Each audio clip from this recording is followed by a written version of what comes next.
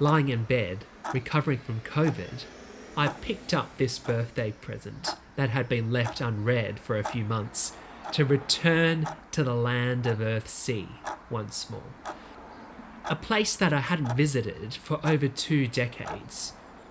I've only read this book once. I've never returned to it.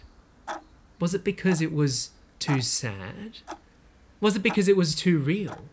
Was it because I found that Ursula Le Guin was peering right into my heart when I read it all those years ago, seeing my journey in figuring out what it meant to be a human?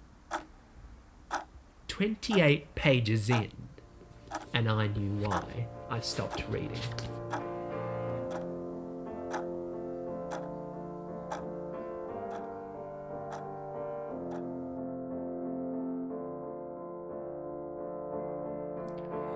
The library was a refuge for many of us, the place where chaos was ordered by the magical Dewey Decimal System.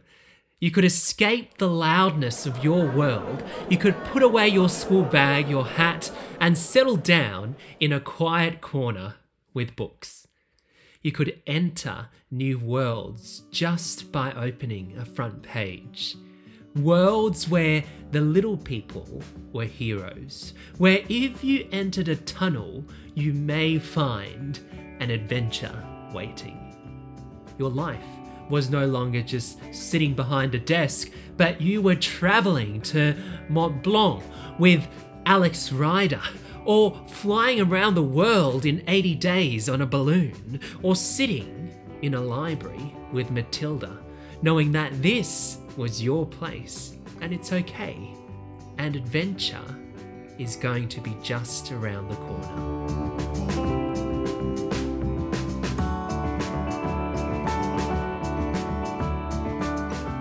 It didn't matter who you were, how you were brought up, whatever fortune or misfortune you faced, you were part of a story. And for a moment, in the quiet corner with books, you learned how to be brave. If Hermione, Harry and Ron, Bilbo and Frodo, or Harry McClary could get through whatever faced them, you could too. You stepped out of that library stronger, more resilient, and knowing that you are following possible footsteps of the brave, and you can face whatever injustice or evil that came your way.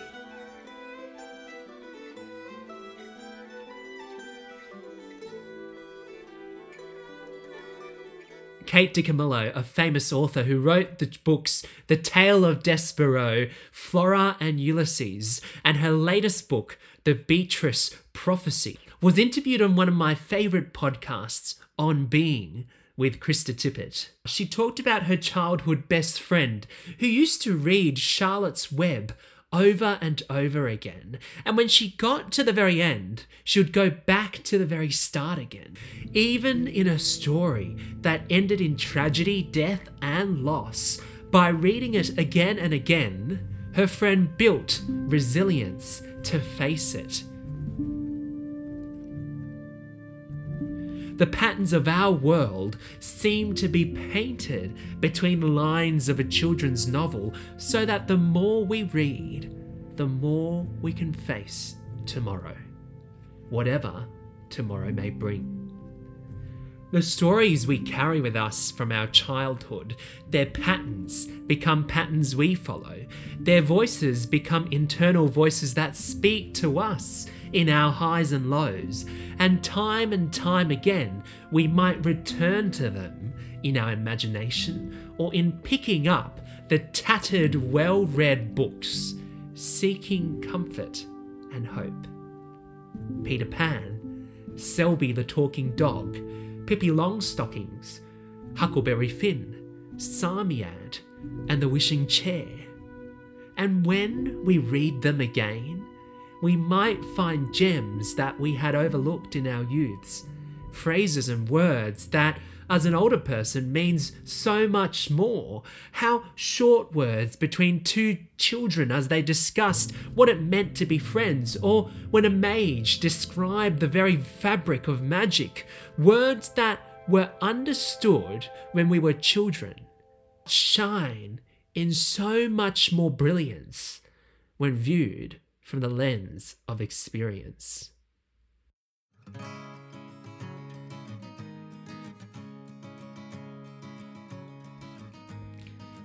Madeleine L'Engle, novelist and beautiful writer, famous for her science fiction and fantasy novels like A Wrinkle in Time and Both Were Young, once wrote, "If the book will be too difficult for grown-ups, then you write it for children." My good friend Matt, a researcher in poop science in Michigan, America, mailed me a copy of The Wizard of Earthsea for my birthday last year, a book that he'd been reading. The last time I read it was when I was 10. It's a story of becoming, a young person navigating the liminal space between childhood and adulthood, discovering who he was and how he related with those around him, figuring out the implications of actions, and that maturity in being human is not only choosing to do what is good, but in the face of our own misdeeds, we need to right them, bear the consequences, and continue to do what is good and loving.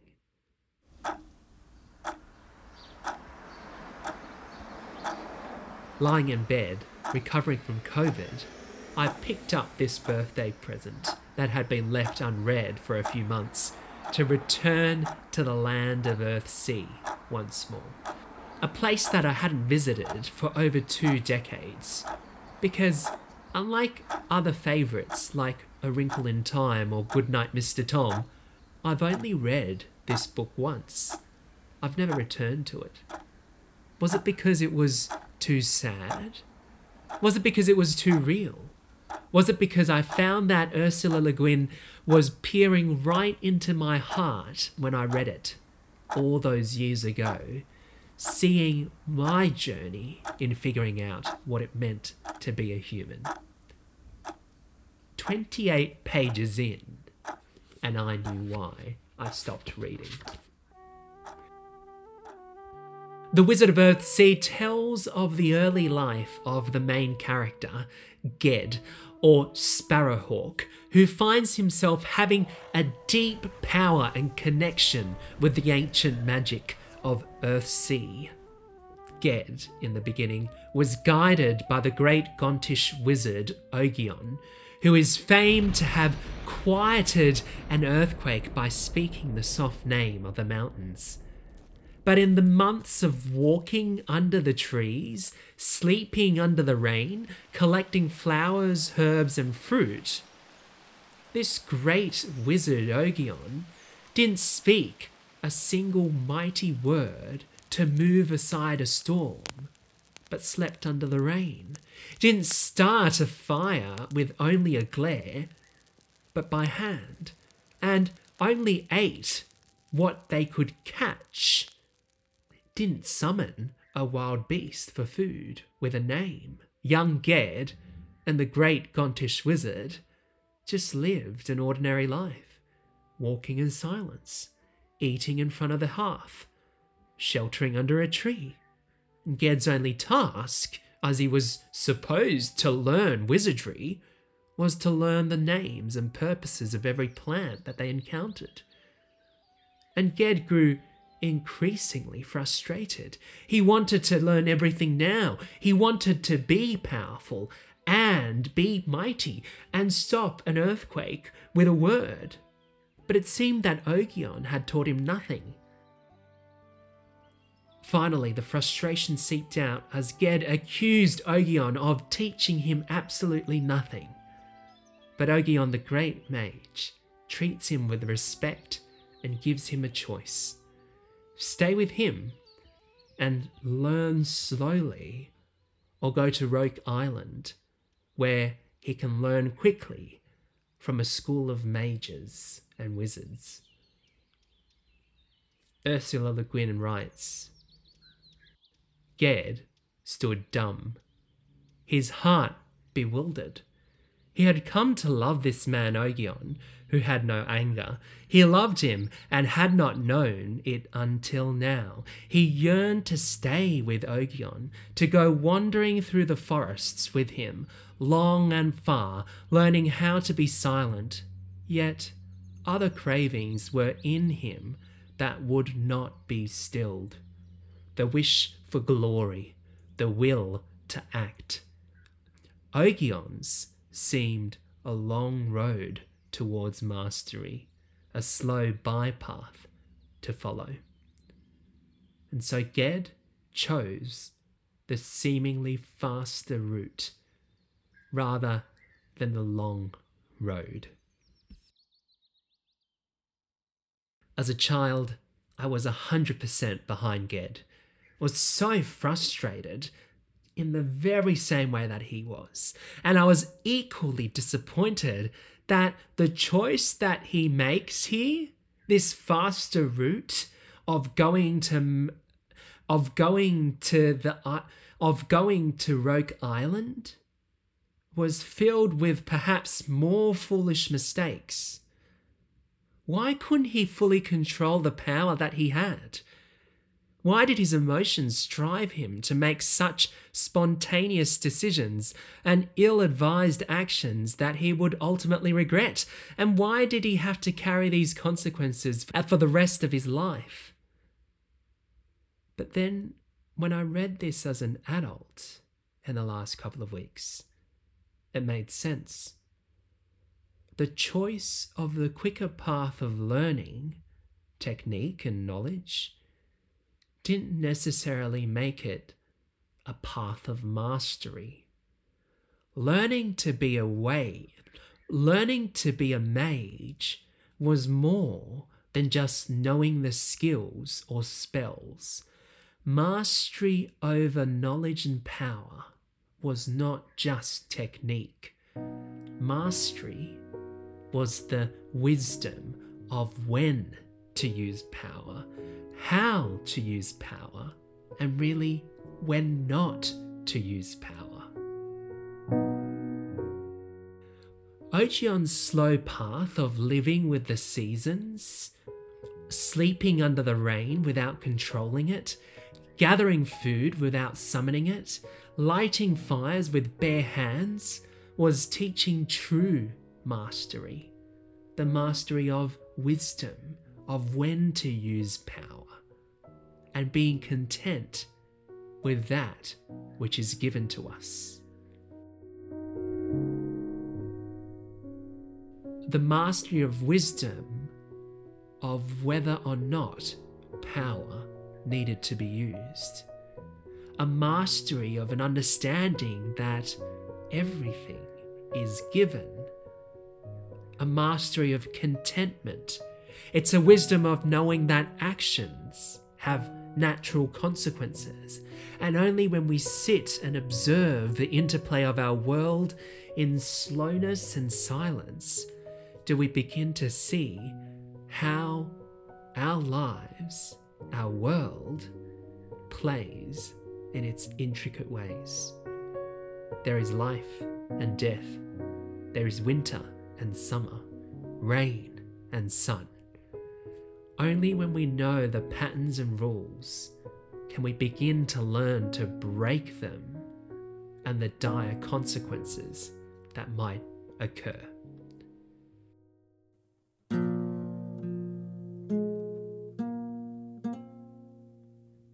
Ged's desire of the fast path and the frustration of the slow path were my frustrations, and equally all our frustrations.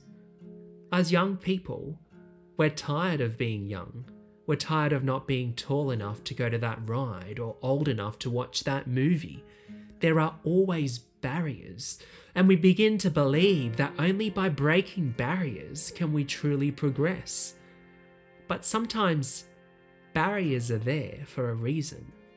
And to truly break a barrier, we need to learn them, observe them, and live in them, or we may commit the very same injustices as those who have created these barriers. The more I read as an adult, the more I realised why I never returned to the Wizard of Earthsea. Because Ged was a reflection of me. And perhaps as a child I realised that Ged was this mirror image. That I was equally impatient, spontaneous, wanting quick results. If I can get the technique right or the knowledge correct, and then I assumed that that's it. Yet time and time again, the right technique and the correct knowledge didn't create the deeper things that I desired. Love, compassion, kindness, friendship, beauty, satisfaction. I remember my woodworking teacher commenting in my report card in 9th grade, "Sam is brilliant in his skills with woodwork, but he needs to develop his patience with the craft." Patience, time, and elbow grease is needed to develop mastery. And patience is needed to develop the beginning of a lifelong mastery of living deep. How do we become patient? Unfortunately, perhaps the impatient path of Ged is the path that paradoxically leads to patience.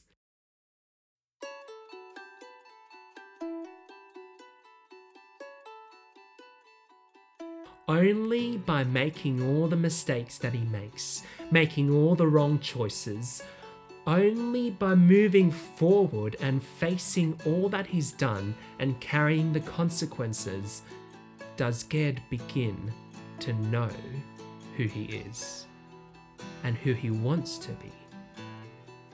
Only by contemplation, with eyes opened, with ears open, and dialogue, does he begin to realize how each decision that he makes would lead him either closer to good or evil, love or hate, compassion or vengeance.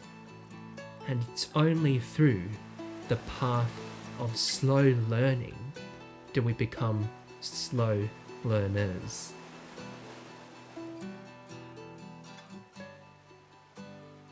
And the irony is, it's the choice of being impatient and the mistakes that followed that slowly began to create the patient Ged. And perhaps that is the path of every human being.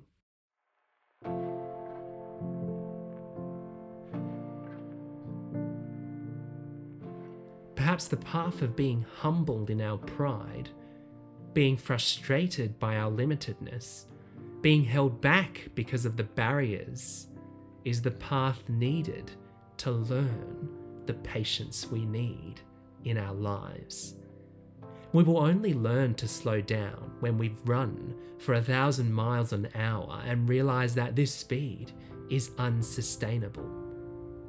When we get glass in our foot, mold in our books, COVID in our lungs, and have to lie in bed in exhaustion, perhaps only then do we know how to slow down. Couldn't the quicker path lead to greater mastery? Why does the path of love, compassion, maturity need to be long and twisting, at times dry and brittle and devoid of comfort? Could we have learned patience in any other way? Could Ged? But then, had Ged chosen to follow Ogion on page 28 and not gone to Roke Island, there would have been a completely different Ged, and would have been a completely different book and a completely different story.